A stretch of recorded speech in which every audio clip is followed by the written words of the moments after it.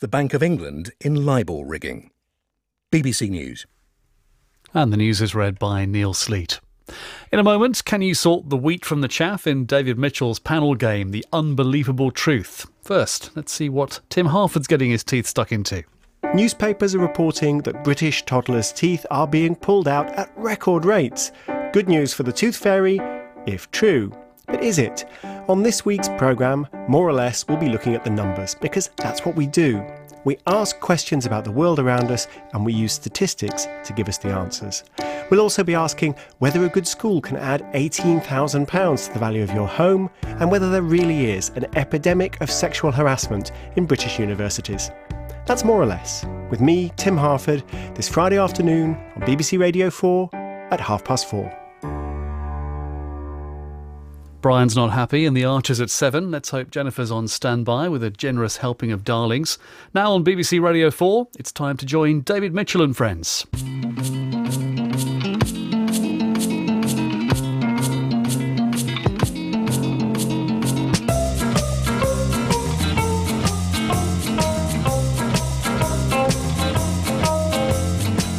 We present The Unbelievable Truth, the panel game built on truth and lies. In the chair, please welcome David Mitchell.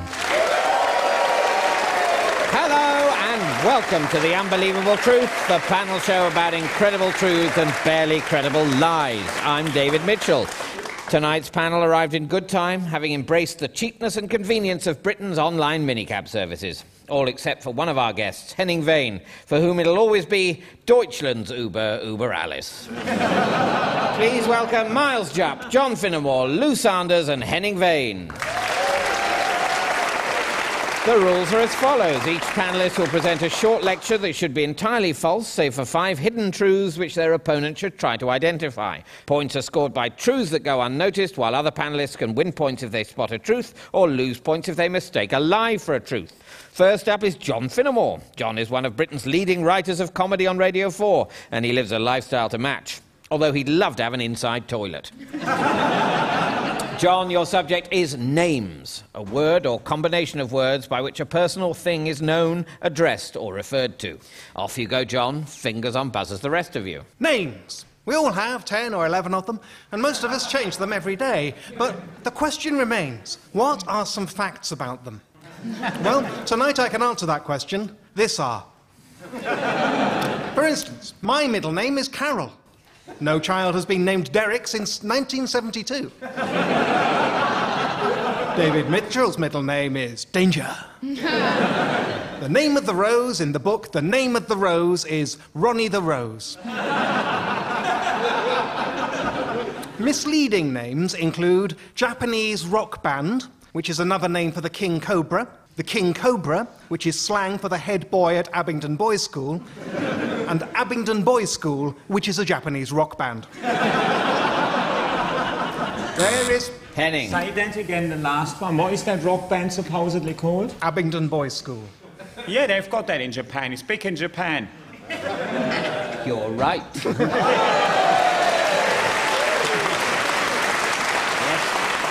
Yeah, I thought long word, no arse in it, so possible. Yeah. There is indeed a Japanese rock band called Abingdon Boys' School.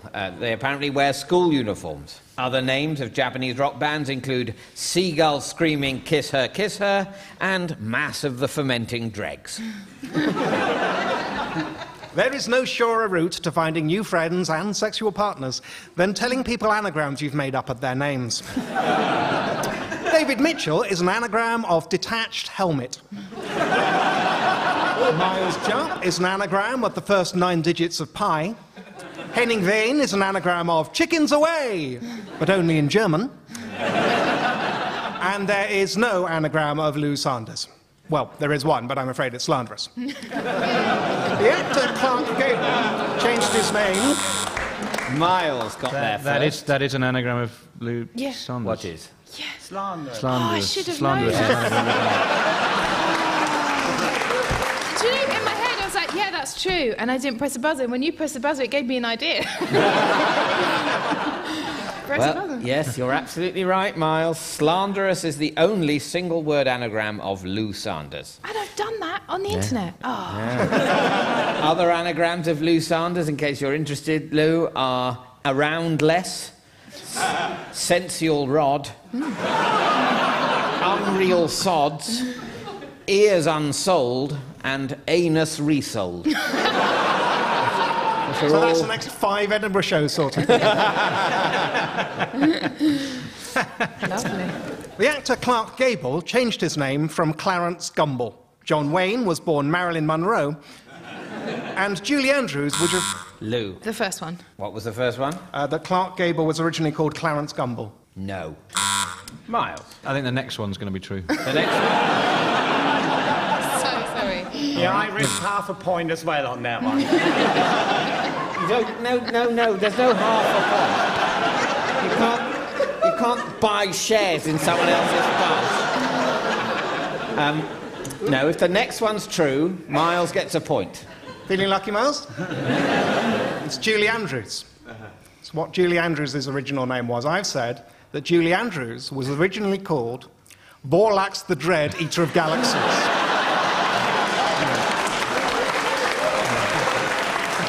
But changed her name when she became an actor because Equity already had one. I'm afraid to say, Miles, that's not true. Julie Andrews was born Julia Elizabeth Wells. Oh, gosh. It's actually a much more common-sounding name than Vorlax the Dread, actually. So Nevertheless, I've excited myself with this new style of play, and I'm going to start doing predictive truth when I think people start getting a sort of truthful glint in their eye. The band Aerosmith are so called because they met whilst working in a chocolate factory. Oasis were named after a leisure centre in Swindon, and the Doors are named after Jim Morrison's favourite bits of a car. Lou. I think the Oasis thing may be true. It is true. Yes. Yeah. Yes, whilst working as a guitar techie for Inspiral Carpets, Noel Gallagher brought his brother Liam along to a gig in Swindon. Liam noticed the name of the town's leisure centre, the Oasis Centre, and thought it would be a good name for their band, which was then called The Rain. Miles. Truth in the next 25 words. Oh God, this is a departure. I'm going to have to count words. I'll try and do it in my head. OK, off you go, John. In this country, the corpulent William IV was known as Six Dinners Billy, the frail Richard III was known as Dick the Sick, and the innumerate Charles II... No.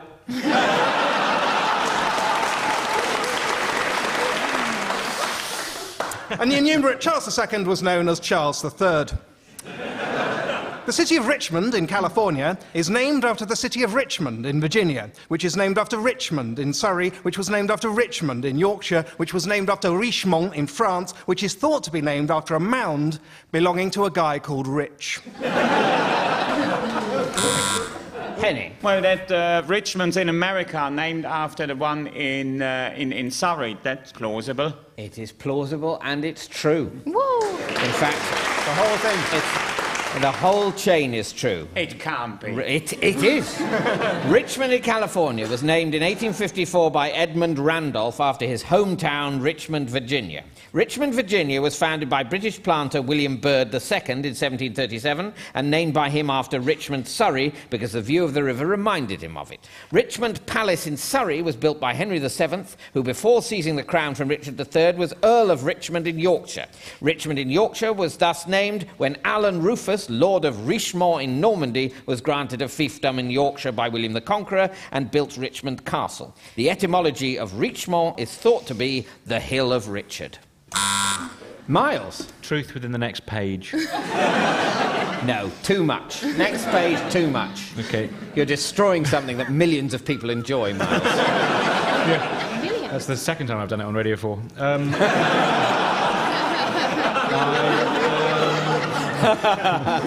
Although only once wittingly. John. A New Zealand couple were prosecuted for naming their twin daughters Jane and Not Jane. Miles. That is true. No, it isn't. So good. However, they were fined $500 and ordered to change the girl's name. This was done, and the sisters are now known as Diana and Not Jane. Thank you, John. And at the end of that round, John, you've managed to smuggle just one truth past the rest of the panel, which is that Charles II was known as Charles III. Nell Gwynn called Charles II Charles III because she'd already had two lovers called Charles. Another interesting fact about that is that that truth came 5 words after the 25-word limit. Yeah. But in many ways, it's a better system to listen and see what you think. Yeah. Why not just let the format stagnate, David?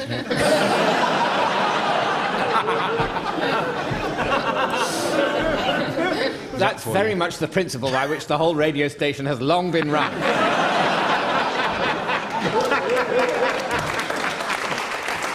And that means, John, you've scored 1 point. Next up is Henning Wehn. Henning has been a regular on this show since it started, but this is his last series before Theresa May has him forcibly ejected and repatriated to Germany. Henning, your subject is Germany, a Central European, German-speaking country known for its beer halls, Oktoberfest and Bratwurst. Off you go, Henning. And of course, we can't talk about German history without mentioning the elephant in the room. Kiev. König Ludwig II had an elephant called Kiev.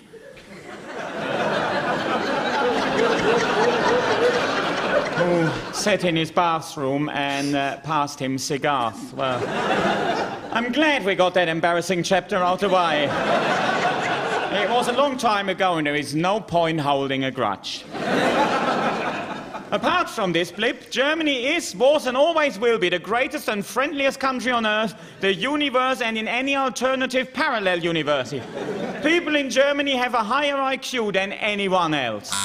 Lou. I think that is true. It is true. Yes. According to... Glaringly obvious, isn't it? According to Richard Lynn of the University of Ulster, Germans have an average IQ of 107, the highest in Europe. Brits are in 8th place with a score of 100. The Brits were also beaten by the Netherlands, Poland, Sweden, Italy, Austria and Switzerland. And that's just the football.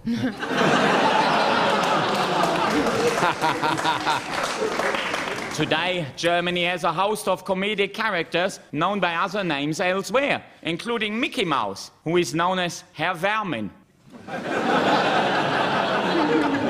Andy Capp is Willy Wacker. Laurel and Hardy are known as Fat and Stupid. John. I know this one. Dick und Dumm. Dick und Doof. Yeah, Dick and Doof, Fat and Stupid. Good, yeah. Yes, you're right. Yes, Laurel and Hardy are known as Fat and Stupid, or Dick und Doof in Germany. As well as being very welcoming to Muslims and Jedi Knights, Germany invented Christianity and all other religions. Further proof of the pious nature of the German people is the fact the all-time fastest-selling Playmobil figure is Martin Luther. Since it was founded, Germany has worked hard to ensure equality, peace and prosperity, only occasionally interrupted by unprovoked foreign aggression. Hang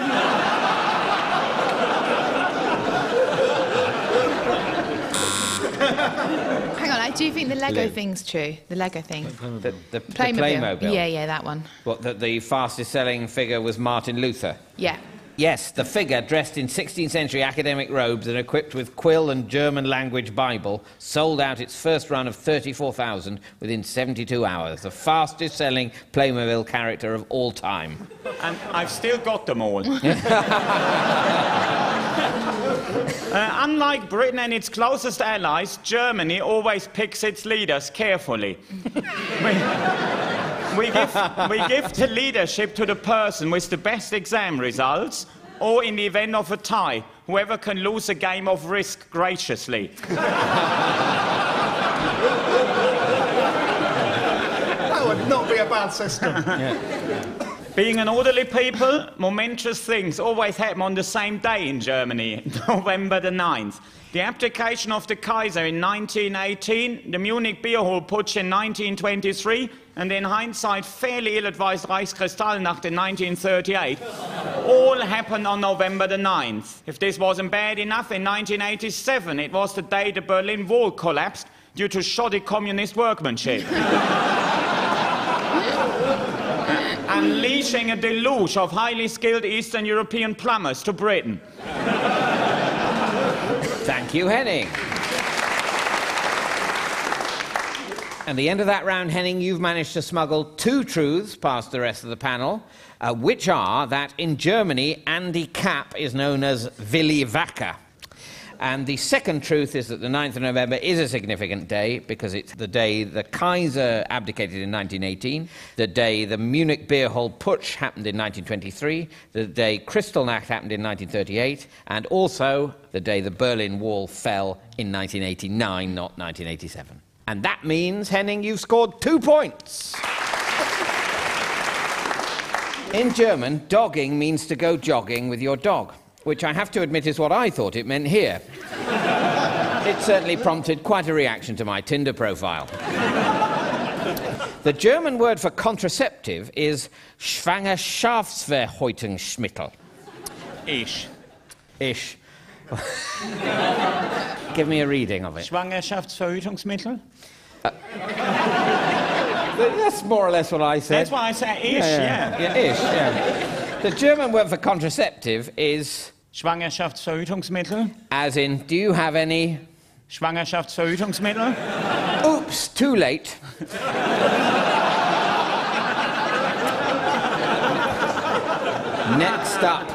Next up is Lou Sanders. Lou, your subject is secrets. Information known by only one or a small group of people. That is kept or meant to be kept unknown or unseen by others. Off you go, Lou. Secrets. In World War II, British secret agents tried to spike Hitler's food with female hormones to change him into a woman.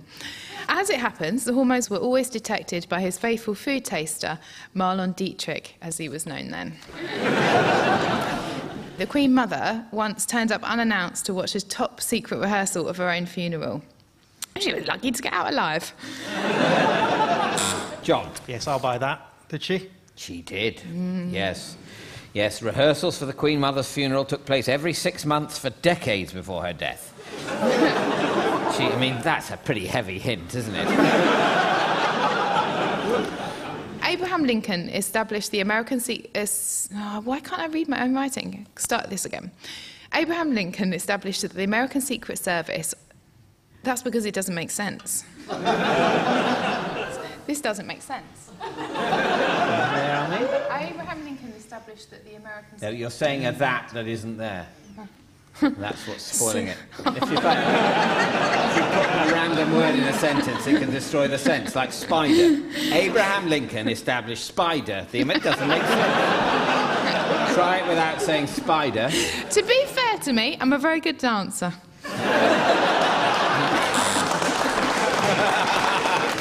John. I think she's a very good dancer. I am. Abraham Lincoln established the American Secret Service on the day that he was shot. That is what it's... OK, sorry, one more time. Yes, it's true.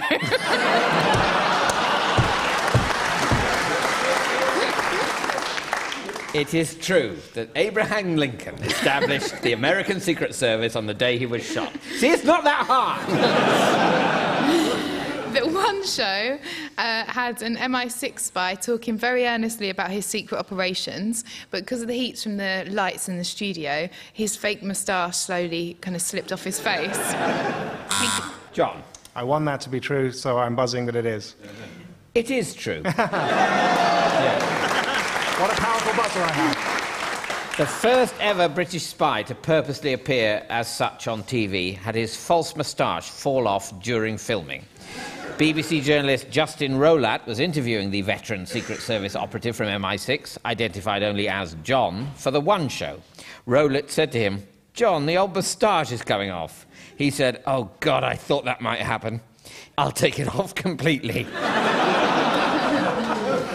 That's insane, isn't it? We didn't know. It's not like Justin Rowlatt knew what he looked like without a moustache. What's the point? Now, for some science news. Scientists in Japan are trying to make an invisibility cloak, but there's a prankster in the office and she keeps pretending it's working when it's not, so it's taking more time than they would like.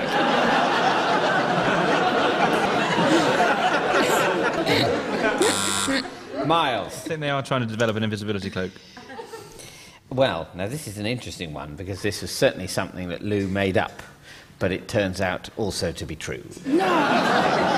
Yes, so it's an inadvertent truth. Lou, you don't lose a point, but Miles gets one. Using what they call retroreflective projection technology, scientists at Tokyo University are trying to develop And such a cloak. And it's Japan! Yes, and it's Japan. I think I'm psychic. Yeah.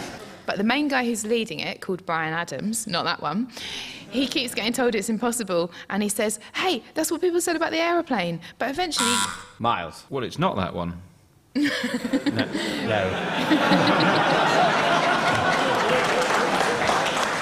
True. Well, this is interesting, because it's also not that one. Right. Because while it was true they are developing it in Japan, it is Yeah. not true that it's led by someone called Brian Adams. Yeah, but if it were, it wouldn't be that one, would it? No.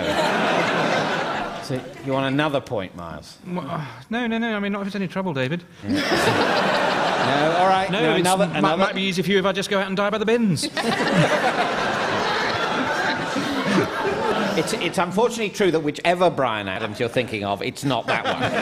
So it is an inadvertent truth. So another point to Miles. In 2009, a study of 3,000 women revealed that the average amount of time a woman can keep a secret is 47 hours and 15 minutes. That's a top secret bit of research that I only heard about 48 hours ago. Thank you, Lou. And at the end of that round, Lou, you've managed to smuggle 2 truths past the rest of the panel, which are that British secret agents tried to spike Hitler's food with female hormones to change him into a woman. Allied agents planned to smuggle doses of estrogen into Hitler's food to make him less aggressive and more docile, like his younger sister Paula, who worked as a secretary, it says here. And the second truth is that a 2009 study of 3,000 women revealed that the average amount of time a woman can keep a secret is 47 hours and 15 minutes. And that means, Lou, you've scored 2 points. Next up is Miles Jupp. Miles, your subject is nudity, the state or fact of being nude. Off you go, Miles. Well, it seems particularly appropriate for me to discuss the subject of nudity this evening, attired as I am, which is to say not attired at all. When taking part in a Radio 4 panel show, I now, in order to stave off the inevitable boredom and crippling sense of déjà vu, contractually insist on being entirely au naturel. And the audience, several of whom are only human, are always delighted. What a treat it is for anyone to see my highly unusual meat and 3 veg.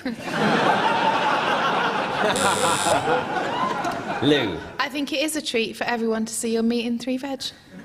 David, a ruling.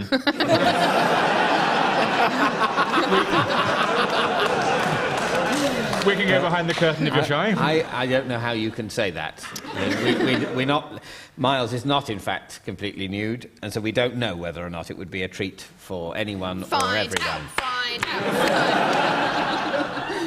Well, Miles has got nothing to gain from taking his trousers off now, because if we found what we saw delightful, he'd lose a point. No, this is true. He does have the satisfaction of 3 bollocks, though. I mean... Oh, the satisfaction of 3 bollocks. That's I think I might call my collection of poetry that.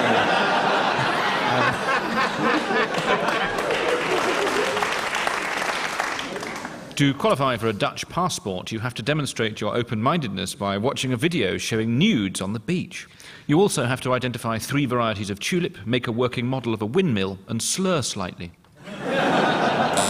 Henning. You have to watch a video. You do have to watch a video, yes. Applicants for a Dutch passport are required to watch a 2-hour film featuring nude beaches and a gay kiss, and is meant to test the readiness of would-be immigrants to the Netherlands to participate in liberal Dutch culture. The test, the first of its kind in the world, became compulsory in 2006. It's one hell of an excuse, isn't it? Now, darling, I can explain. I'm thinking of moving to Holland.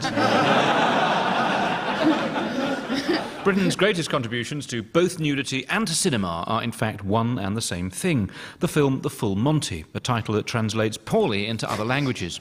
In Taiwan, it was known as They Came Naked from the North. In Portugal, as the Bumping Men of the Labour Exchange. in China as the 6 Naked Pigs, and in Sri Lanka as Indiana Jones and the Temple of Winky. John. It's got to be one of them. I'm going to go with China. You're right. It's China. The full Monty was translated in northern China as The 6 Naked Pigs. Perry Wu, the man responsible for renaming English-language films for the Chinese market, explains that Western titles are considered too boring and require pepping up.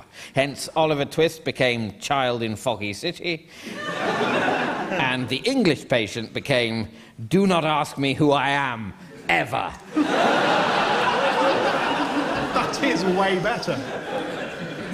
Some names come from concepts associated with nudity, including old-fashioned English surnames like Bosomy, Fleshpole and Half-Naked. Although not my own surname, Jupp, which is an old Belgian word meaning semi-erect, and is thus not connected with the subject in any way. In 2007, to raise money for comic relief, the cast of The Archers recorded an episode entirely in the nude. At the end of the recording, listeners believed they heard a round of applause, but it was only the cast sitting down. Lou. I'm doubting it now, but I thought it was true, but then I thought it wasn't true. But I've buzzed in. Well, you've come to the right conclusion in the end. Yes. Fans of the football game Sabutio can now buy male and female streakers to add to their sets. Henning. That's true. It is true. Yeah. What's going to buzz in on that? Yes. Sabutio World, a table football shop in Wales, sells 3/4-inch high models of male and female streakers, accompanied by chasing policemen. Nudity has a major role to play in science. The British Medical Journal once reported a series of experiments to find out if farting on a petri dish created bacterial growth, and concluded that it did, but only if the farter was naked. All I can... Yes. Lou. Yes, it's a big yes from me. That's absolutely true. Yes. Yes. Yes, the experiment conducted by microbiologists featured a tester farting at a distance of 5 centimetres onto 2 petri dishes. First fully clothed, the second with pants and trousers down. Overnight, the second petri dish sprouted visible lumps of 2 types of bacteria, and no such bacteria appeared on the first petri dish, suggesting that clothing acts as a sort of filter. All I can say is that as an impoverished student, I was just happy for the 20 quid.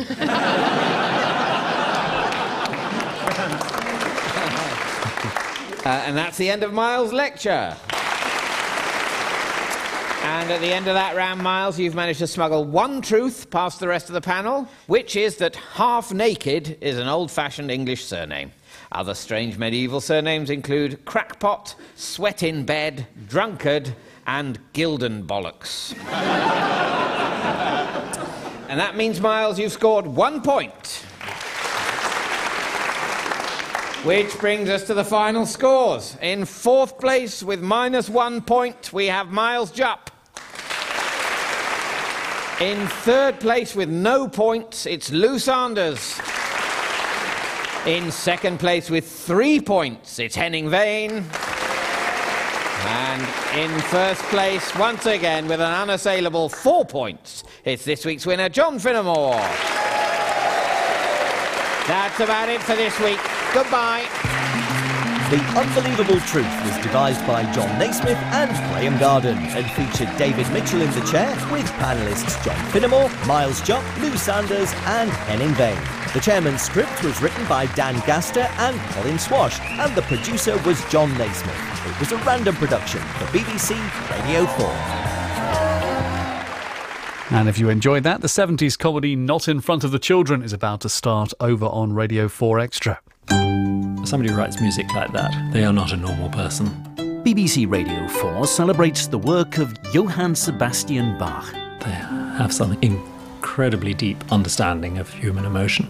He was special. The cellist Stephen Isserlis, the mathematician Marcus de Sotoy, and the Senegalese kora player Sekou Keita talk about their personal connection with the composer. I love Bach. It's a challenge for me, but also is the desire. A Passion for Bach, part of a celebration of the master composer on BBC Radio 4, tomorrow morning at 11:30. And on Saturday, Simon Russell Beale stars as J.S. Bach in a drama that reveals how the St Matthew Passion was written. Bach, The Great Passion, this Saturday at 2:30.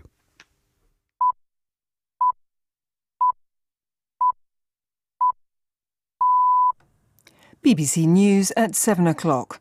The Foreign Secretary Boris Johnson says a G7 meeting in Italy is considering further sanctions against senior figures in Russia and Syria in an attempt to pressure Moscow into ending its support for the Assad regime.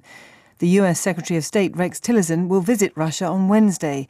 Mr Johnson said they wanted him to make the trip with a clear mandate from the West that Moscow should cut ties with what he called a poisonous dictator. The head of Barclays has written to the bank's staff to explain why he tried to uncover a whistleblower. Jess Staley said he believed an attempt was being made to maliciously smear a member of staff.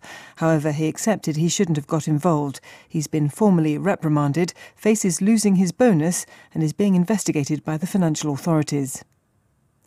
Relatives and friends of PC Keith Palmer, who was stabbed to death outside Parliament 3 weeks ago, have attended his funeral in London. Thousands of officers lined the route of his funeral cortege to Southwark Cathedral. The fashion chain Jaeger has gone into administration, threatening 700 jobs at its 46 stores. Here's our business correspondent, Emma Simpson. Jaeger was founded in 1884. In its heyday, it dressed the likes of Marilyn Monroe and Audrey Hepburn. It was also famous for introducing the camel-haired coat to the high street, sealing its reputation as a shop for well-heeled women. But in recent years, it's struggled to remain relevant and has been losing money. In 2012, it was bought by private investors who tried to turn things around. The administrators say Jaeger will continue to trade as normal whilst they work with all stakeholders to evaluate the most appropriate way forward. A woman who crashed her car whilst 3 times the drink-drive limit with her toddler in the back seat has been jailed for 6 months. The car Tana Chitwatia was driving leapt 14 feet into the air when she ploughed into a concrete roundabout in Peterborough in December. BBC News. The King's frontman Ray Davies is on Front Row at 7:15.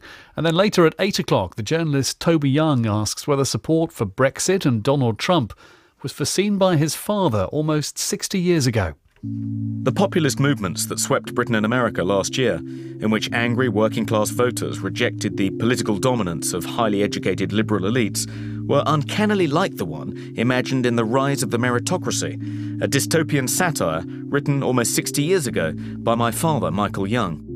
Join me, Toby Young, as I ask if the ideal of the meritocratic society is fatally flawed and whether my father's dark prophecy is becoming a reality. That's The Rise and Fall of the Meritocracy, tonight at 8 on BBC Radio 4. Monday evening on BBC Radio 4, and now it's confession time in The Archers.